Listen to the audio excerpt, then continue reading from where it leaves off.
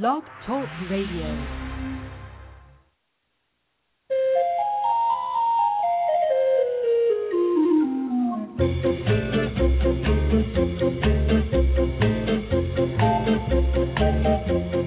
Good morning, animal advocates, and welcome to the Pet Place Radio Show. I'm Marie Hulett, and I hope you're having a great Sunday so far. Now, even though we mostly talk about pets on our show, we also try and talk about wildlife and the wonderful local sanctuaries that care for the beautiful wild animals that have nowhere else to go. One of my favorite local sanctuaries is Forever Wild, and it's run by Chemaine Alquist, who is really committed to caring for the animals in her care.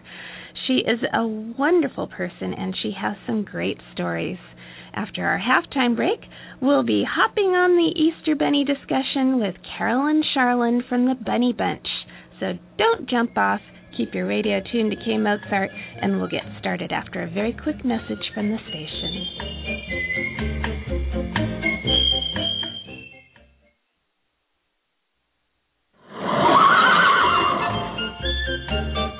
Welcome back. You're listening to the Pet Place Radio Show on KMZT. I'm Marie Hulett, and joining me now from Forever Wild is Chemaine Alquist. How's it going, Chemaine? It's going great. Thank you for having me on the show. Well, it's always a pleasure to talk with you. You're so much fun, and we actually haven't spoken in quite a while, so I wanted to check back with you and see how the sanctuary's going. Well, you know, it's always a pleasure to be here. I feel very blessed that we have the sanctuary and we're able to be here for so many animals that need us. And it's been a little bit of a rough winter. We've had a lot of broken pipes. We've dropped down to 15 degrees at one point last month. No. So we've had a lot of maintenance going on. And, of course, all the maintenance is always due at the time of year where we're the slowest. Of course. So, you know, we're really reaching out to people for a little bit of extra help if they can for the winter time. But, you know, today it's bright, it's sunny, blue eyes over here. It's about 80 degrees.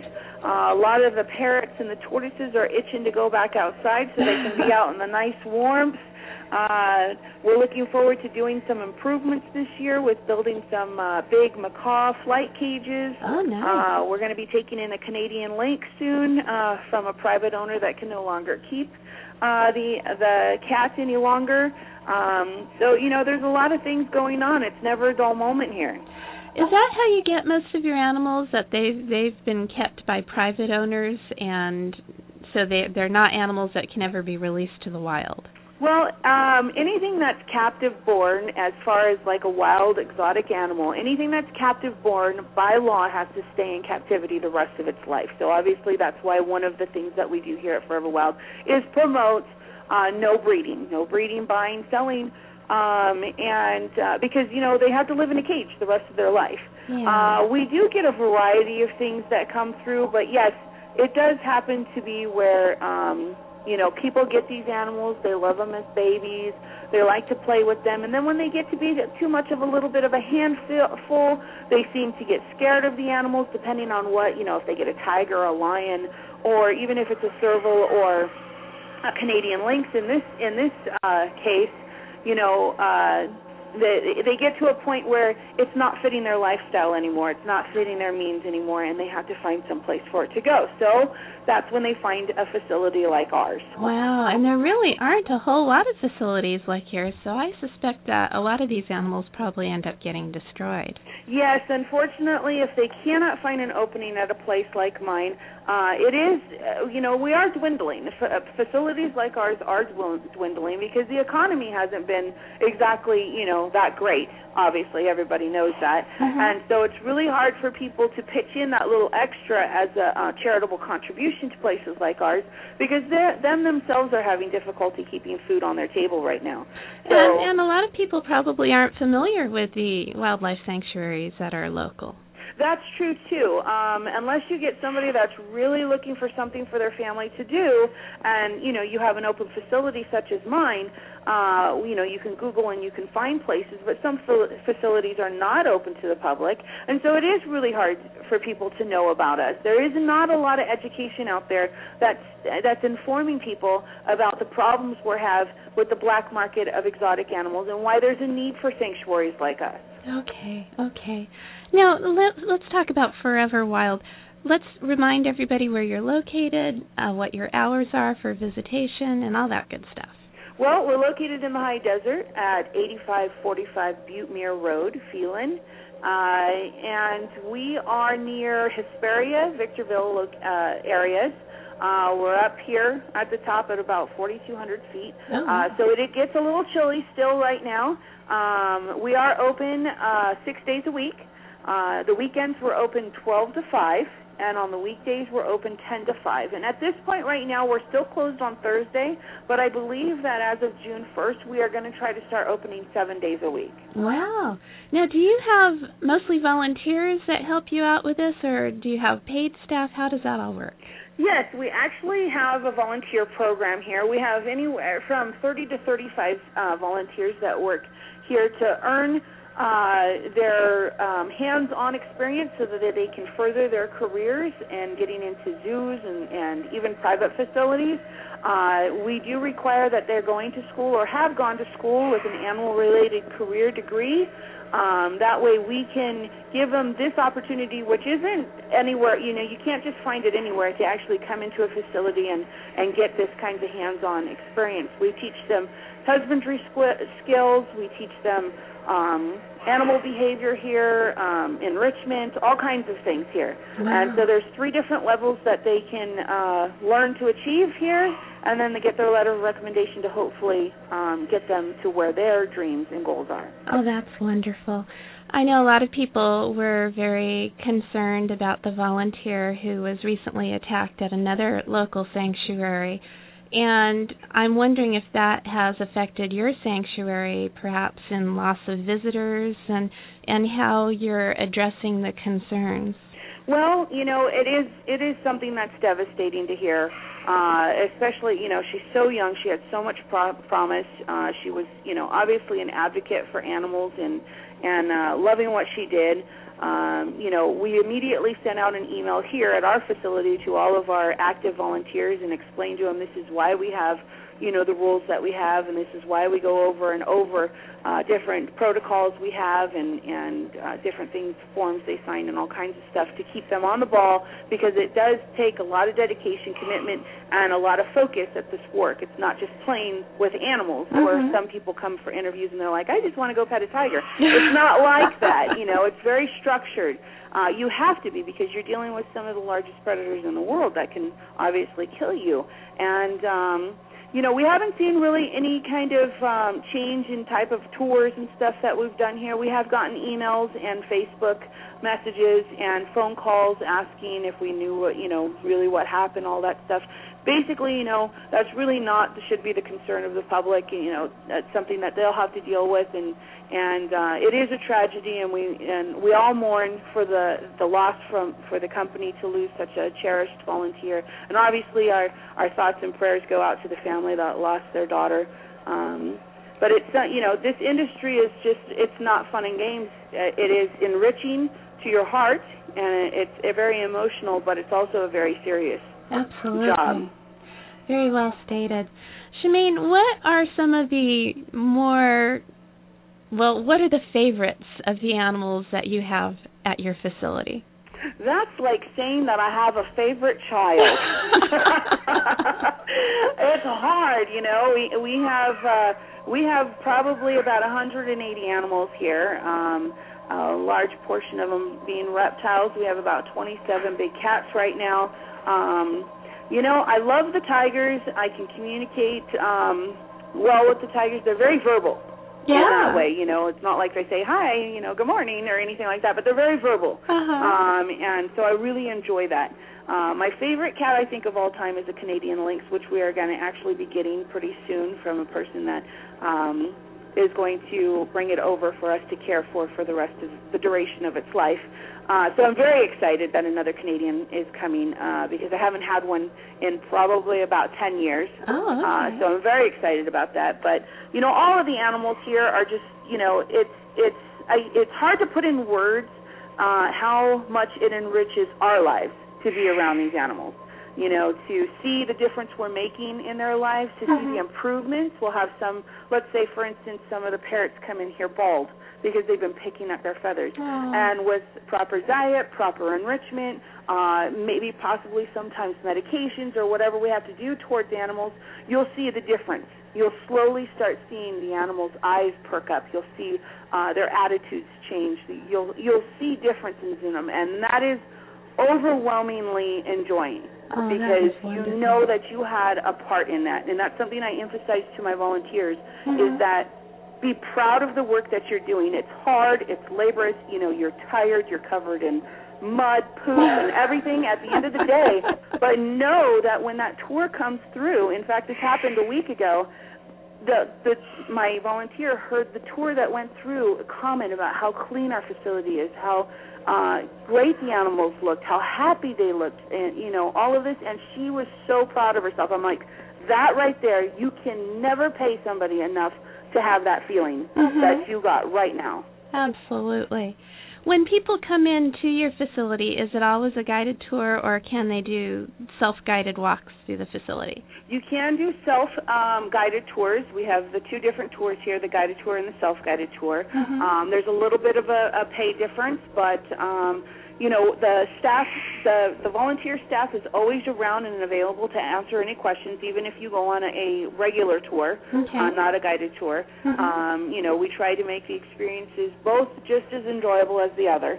And how long do you think it takes to tour the whole facility? It just depends on the person. We've had some people that have just zipped through it, and we've had some people that really take their time and enjoy the animals. I could say probably you can go through our facility in about an hour, hour and a half. Okay. And if you wanted to just really enjoy and take your time, you could probably spend the whole day there. Yeah. We have people that will have birthday parties here. We have school tours. We have church groups that come. We have Boy Girl Scouts. There's different prices for those kinds of groups.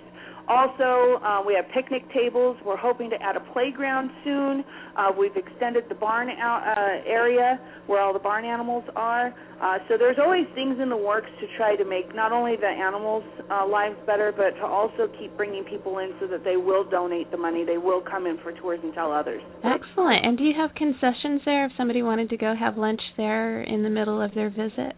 We have a very tiny little snack area, which, maybe we'll put a little bit more effort to work on. I do know that if we make it any much bigger, then, of course, we have to pay for another permit to have here. So we keep that basic minimums. But, yeah, there are some snack items. We do suggest to people that they bring their lunch because we do have the picnic area, and they can enjoy their lunch out there. Oh, excellent.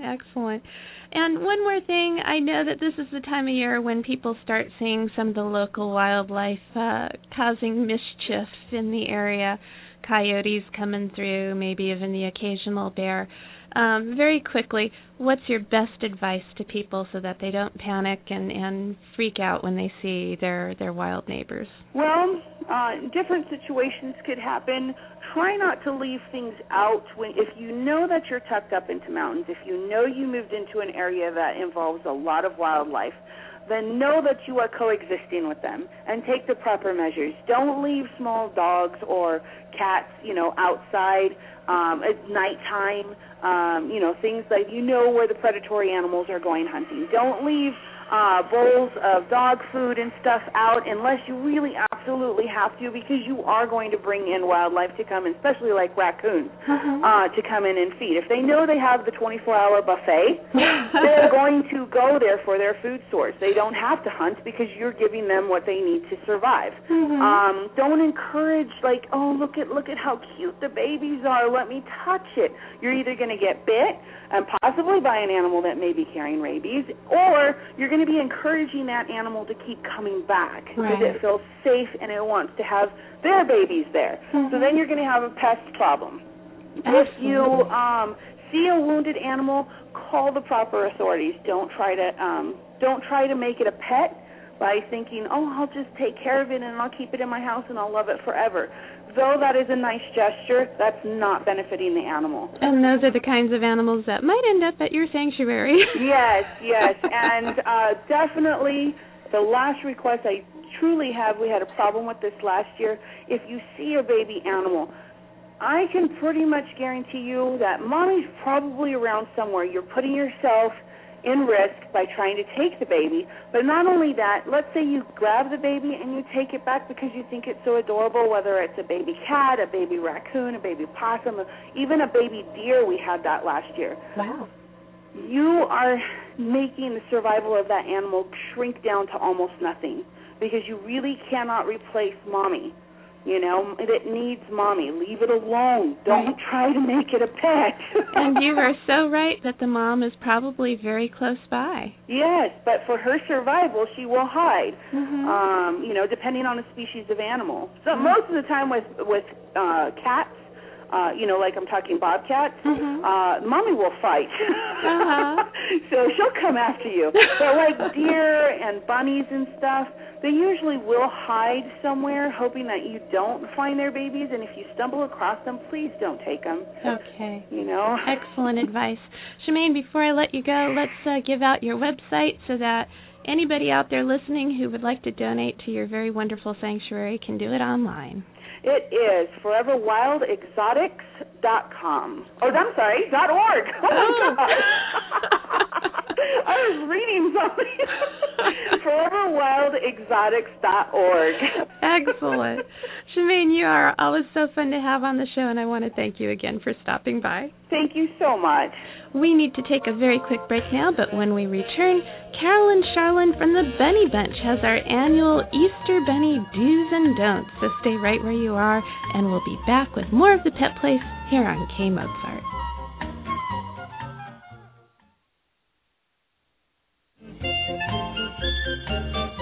We're back on the Pet Place Radio Show, and I'd like to welcome our old friend Caroline Charland from the Bunny Bunch. Good morning, Caroline.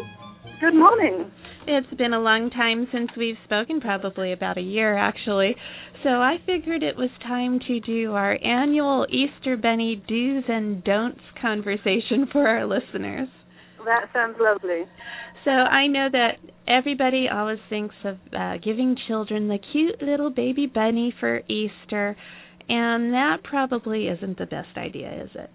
That's correct. It's actually a terrible idea. Every year, thousands and thousands of baby bunnies die because of that awful situation where people do buy them for their children and unfortunately don't find out about their care or what a big responsibility it is.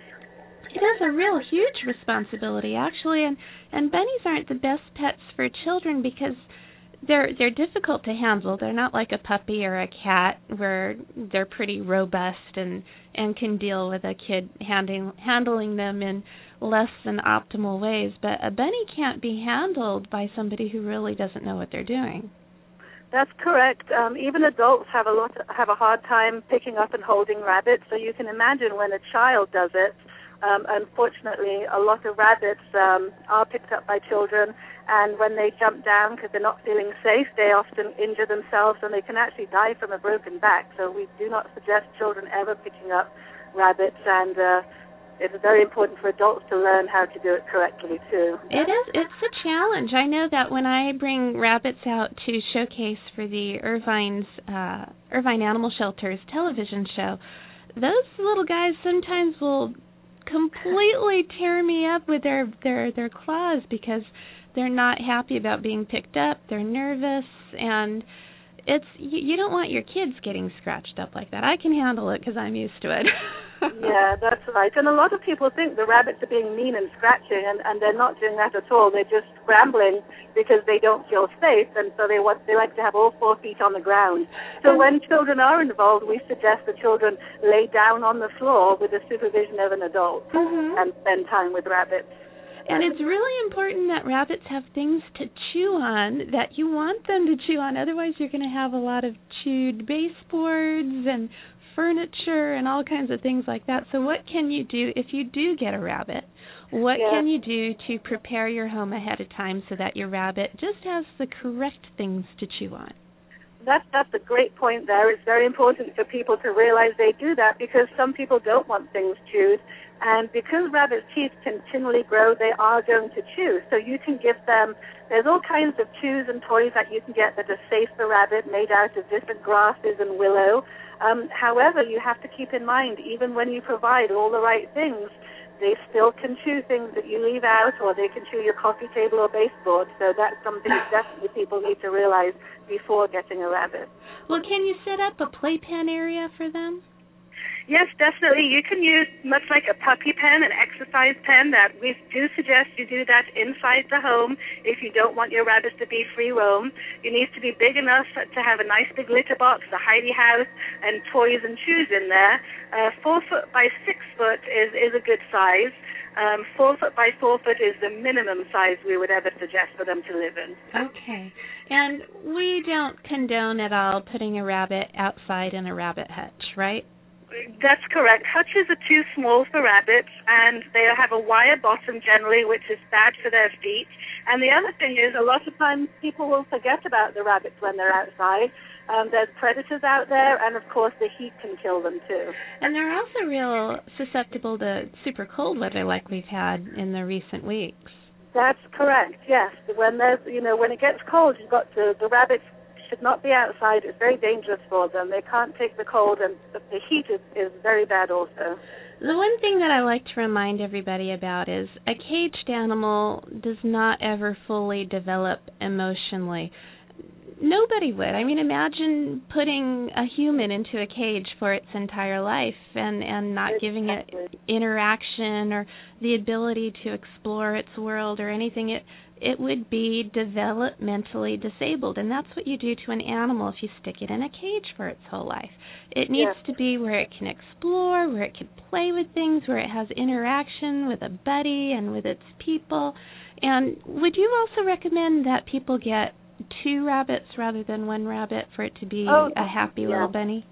Definitely. Rabbits naturally live in family groups, and so when you do have a single bunny, that bunny will get bored, will get lonely. I honestly believe that in old age, rabbits do tend to support each other, and I think, it helps them live longer, happier lives to live with at least one other rabbit. And it's really not that much more care either. If you're going to have 1, you're going to have a certain amount of care. If you have 2, it really doesn't change that much. Exactly, yes. And one thing I find that when a rabbit lives with another rabbit, it's not going to be so bored and so mischievous. So when you're away, the rabbits have each other and going to tend to be together rather than out searching for things to get into trouble with within your home. And they groom each other, too. Oh, yes, they do. And that's another good point. When rabbits get older, they can often have different things happening with them. We had a rabbit that had a runny eye problem, and after all the medical treatment still had it. Well, we bonded it to another bunny. That bunny took care of that eye, kept it all clean. Wow. And, so they definitely should live with another rabbit. And you guys have a lot of rabbits that are available for adoption, so if you do really want to adopt a bunny for Easter, I would recommend visiting one of your burrow locations. Can you tell us a little bit about that? Yes, we're in Montclair. We have an adoption center in Montclair where we have a lot of rabbits, and then we've just opened a new adoption center in Fountain Valley where we also have a lot of rabbits. And we suggest people come in and spend some time. We've got volunteers that can tell you all about rabbit care, what to expect, what not to expect, get to know the rabbits. We know all their personalities. They're all spayed and neutered already, and so we love to have people come and stop in and see us. That's wonderful, and I think it's really great that you talked about the litter box, because so many people don't know you can actually litter box train a bunny. How does that work? Let's give the quick rundown. Well, surprisingly, they actually litter box train themselves. Rabbits are very tidy animals, very clean, so they like to go to the bathroom in the same spot. It is important to make sure they are spayed or neutered, however, because that makes a big difference with litter box training. But you just get a nice big litter box, big enough for the rabbit to lay down and stretched out, and use a rabbit-safe litter on the bottom, and then pile it full of hay, which encourages the rabbit to jump in, graze on the hay, and poop at the same time. Oh. Well, that doesn't sound very appetizing, but I guess they don't mind. That's right. A lot of people think, oh my goodness, my rabbit's going to eat where it's going to the bathroom, but what a lot of people don't know is rabbits actually eat their own poop, so that it helps their digestive system. Oh, wow. And so, yeah, so they're big grazers, kind of like horses, they like to poop and graze at the same time. Well, I suppose that makes their cleanup pretty simple then, because the little pellets that they leave behind are really nothing more than hay and the vegetables that they eat. So it's pretty. There's not much to complain about. Right. Yeah, that's correct. And how often would you recommend cleaning the litter box? It depends on how many rabbits you have using it.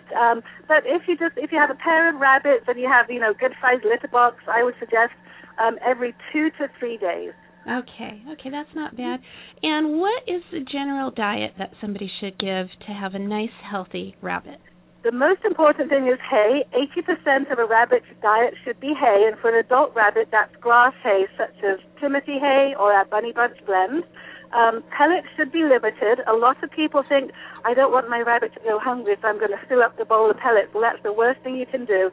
You have to think of pellets as more of a treat. And so the average rabbit is about 5 pounds, and we suggest about 8 to a quarter cup of pellets a day, and that's it. Okay. Otherwise, you're going to get a very obese bunny.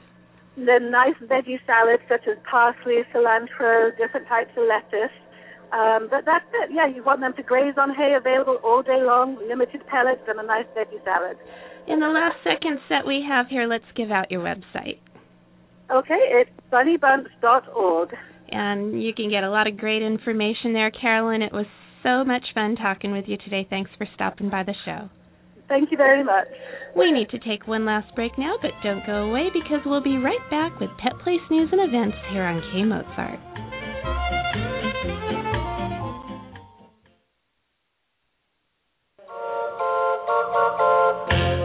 We're back on the Pet Place Radio Show. I'm Marie Hulett, and it's time for Pet Place News and Events. On Saturday, March 30th from 12 to 4 p.m., Orange County Small Paws will be holding an adoption event at the Petco's in Irvine on Culver Drive and Huntington Beach on Adams Avenue.